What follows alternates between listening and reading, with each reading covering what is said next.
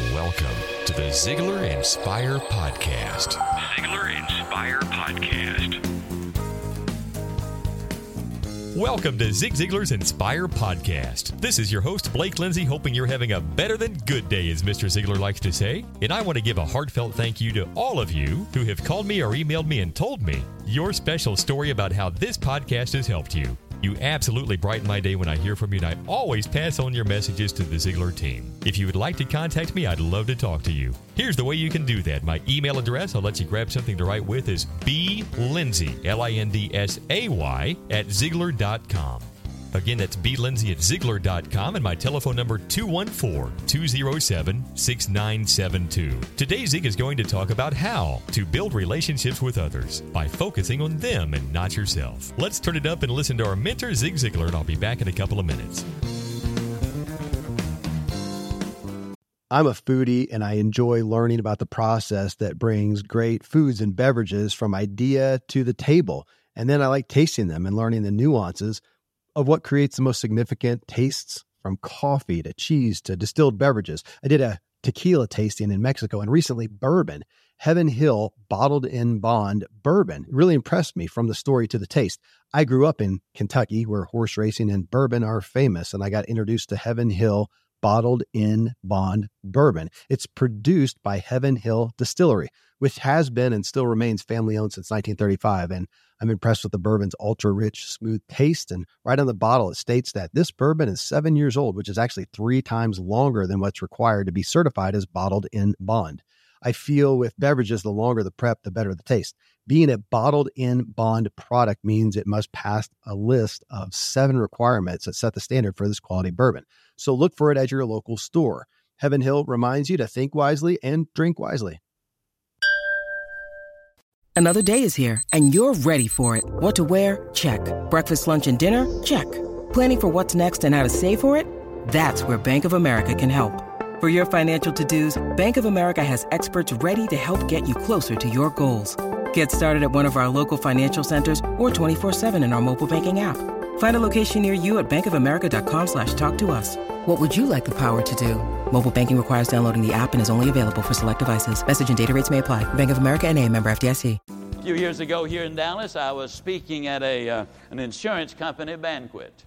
2 vice presidents and I were seated at the head table. I was in the center. There were 3 other executives of the company over on this side. The lady who was waiting on us, when she brought us the salad, I just kind of smiled and said, "Thank you." A few minutes later, she poured the coffee, and I said, "Thank you." A few minutes later, she served the entree, and I said, "I'm just astonished that you're doing this so quickly, and yet you do not seem to be in a hurry. And you're so pleasant to the people around you." She said, "Well, thank you very much. I appreciate your saying that." Well, the 2 vice presidents, when their coffee was poured, their salad was served, the entree was delivered, they didn't even grunt. They didn't say anything. And finally, it came dessert time. Now, the dessert was a chocolate sundae. In a nutshell, that chocolate sundae was a scoop of ice cream with some chocolate syrup poured on it. I exaggerate not one iota when I tell you that those 2 vice presidents got a scoop of ice cream about the size of a golf ball. My scoop of ice cream was bigger than my fist. I mean, the chocolate syrup was running all down the sides there. And they said, "Well, Zig, you obviously know this lady." And I said, "No, I don't know her, but I sure know a lot about her." And they said, "Oh, how do you know that?" And I said, "Well, I recognized right away she was a human being. And there isn't a human being alive who does not genuinely appreciate a courteous, enthusiastic individual who appreciates the effort that they were rendering." Now, don't misunderstand. I wasn't doing all that trying to get more ice cream. That's not the deal. I don't eat much ice cream. I found out a few years ago my body actually retains ice cream. So that wasn't, that was not my objective. But again, it just simply says that you can have everything in life you want if you'll just help enough other people get what they want. Story is told of a fellow who was giving a tour of heaven and hell, so he can make a decision as to how he wants to live, so he can choose where he wants to go, what he wants to believe, so he'll know where he's going to end up. Well, he goes to hell first. And there they had a banquet table set out that absolutely was unbelievable. It was a block long. Had every delicacy the world has to offer. All the fresh fruits and vegetables and meats and sweets. I mean, the whole schmear. The people seated there at that banquet table, he noticed they were just sitting there. They're half starved. No smiles on their face, no laughter, no gaiety, no nothing. Then they took him over to heaven. And in heaven they had exactly the same menu. I mean, every imaginable thing. But here the people were laughing and joking. They were well nourished. They were having a marvelous time. They were singing. It was a wonderful place to be. And the visitor said, I don't understand. You got exactly the same menu, but in one place they're happy and another place they're miserable. What's the difference? And the guy said, well, had you looked carefully, you would have noticed that a 3-foot fork and a 3-foot knife is attached to the arms of each person in each person's place. Now in hell, each person was trying to feed themselves and could not. But in heaven, they simply were feeding the person directly across from them. You know what I believe? I believe that's more than a parable. I believe that's life. See, in this life of ours, we live with an awful lot of people. Our ability to get along with them, to a large degree, determines just how happy we're going to be.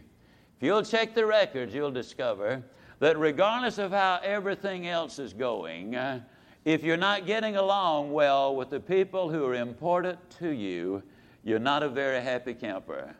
Then if you look at it in the other direction, I don't care how badly things are going in every area of your life, if you're really getting along well with the people who are important to you, overall, you basically are a pretty happy fella. As I said in another recording, psychologist Les Carter said that 100% of all of his counseling is because of relationships problems. Either between husband and wife, brother, sister, parent, child, neighbors, or whatever, there's where the counseling comes in because of difficulties there. I believe that winning relationships are built on trust, respect, and genuine interest in the other person. From time to time, you may be deceived if you trust too much, but you're going to live in torment if you do not trust enough. How do you build winning relationships? You learn from chess players and athletes. In chess, all of the parts that you play with are out right in front of you. In championship matches, very frequently the chess master will get up and go around, and this is permissible, of course, and look at the scene from his opponent's side, because sometimes they see it a little differently. I believe that's a good idea. Try to see how it is from the other person's perspective. Now, in athletics, what your objective is you try to analyze your opponent, find out where they're weak, and exploit that weakness. The quarterback probes to find out where the opponent is weak. In boxing, you probe to find out where the opponent is weak. In tennis, in basketball, whatever, you probe to find out where your opponent is weak, and you exploit it.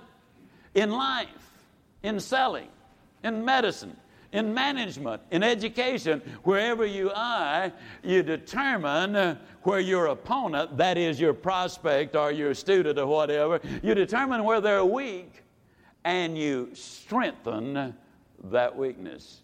You find out what their needs are. You help them meet their needs, and then you're going to be doing your job in the most effective way. How do you build winning relationships? One of the things you do is you eliminate gossip.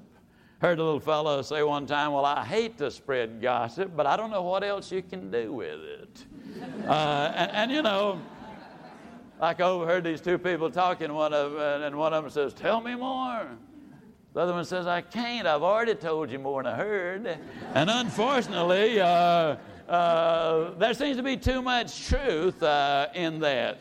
One of the things I try to do when somebody says to me, did you hear about? And I say, well, now, first of all, let me get you to do one thing. If you don't want me to repeat this and give my source, I encourage you not to tell me.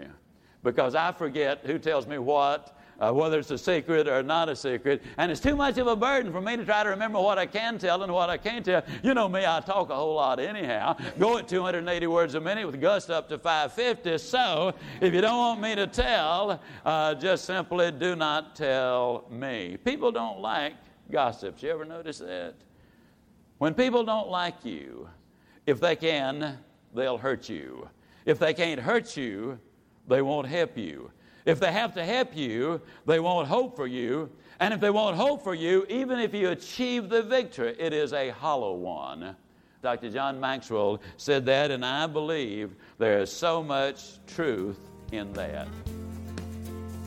Whose life can you impact today by being more interested in them? Take the time to really listen to your spouse or your kids. Tell one of your coworkers what you appreciate about them. Be extra nice to the server at the restaurant. Practice making others feel important so that you take the focus off yourself and shine it on other people. This is Blake Lindsay encouraging you to live your life to the fullest.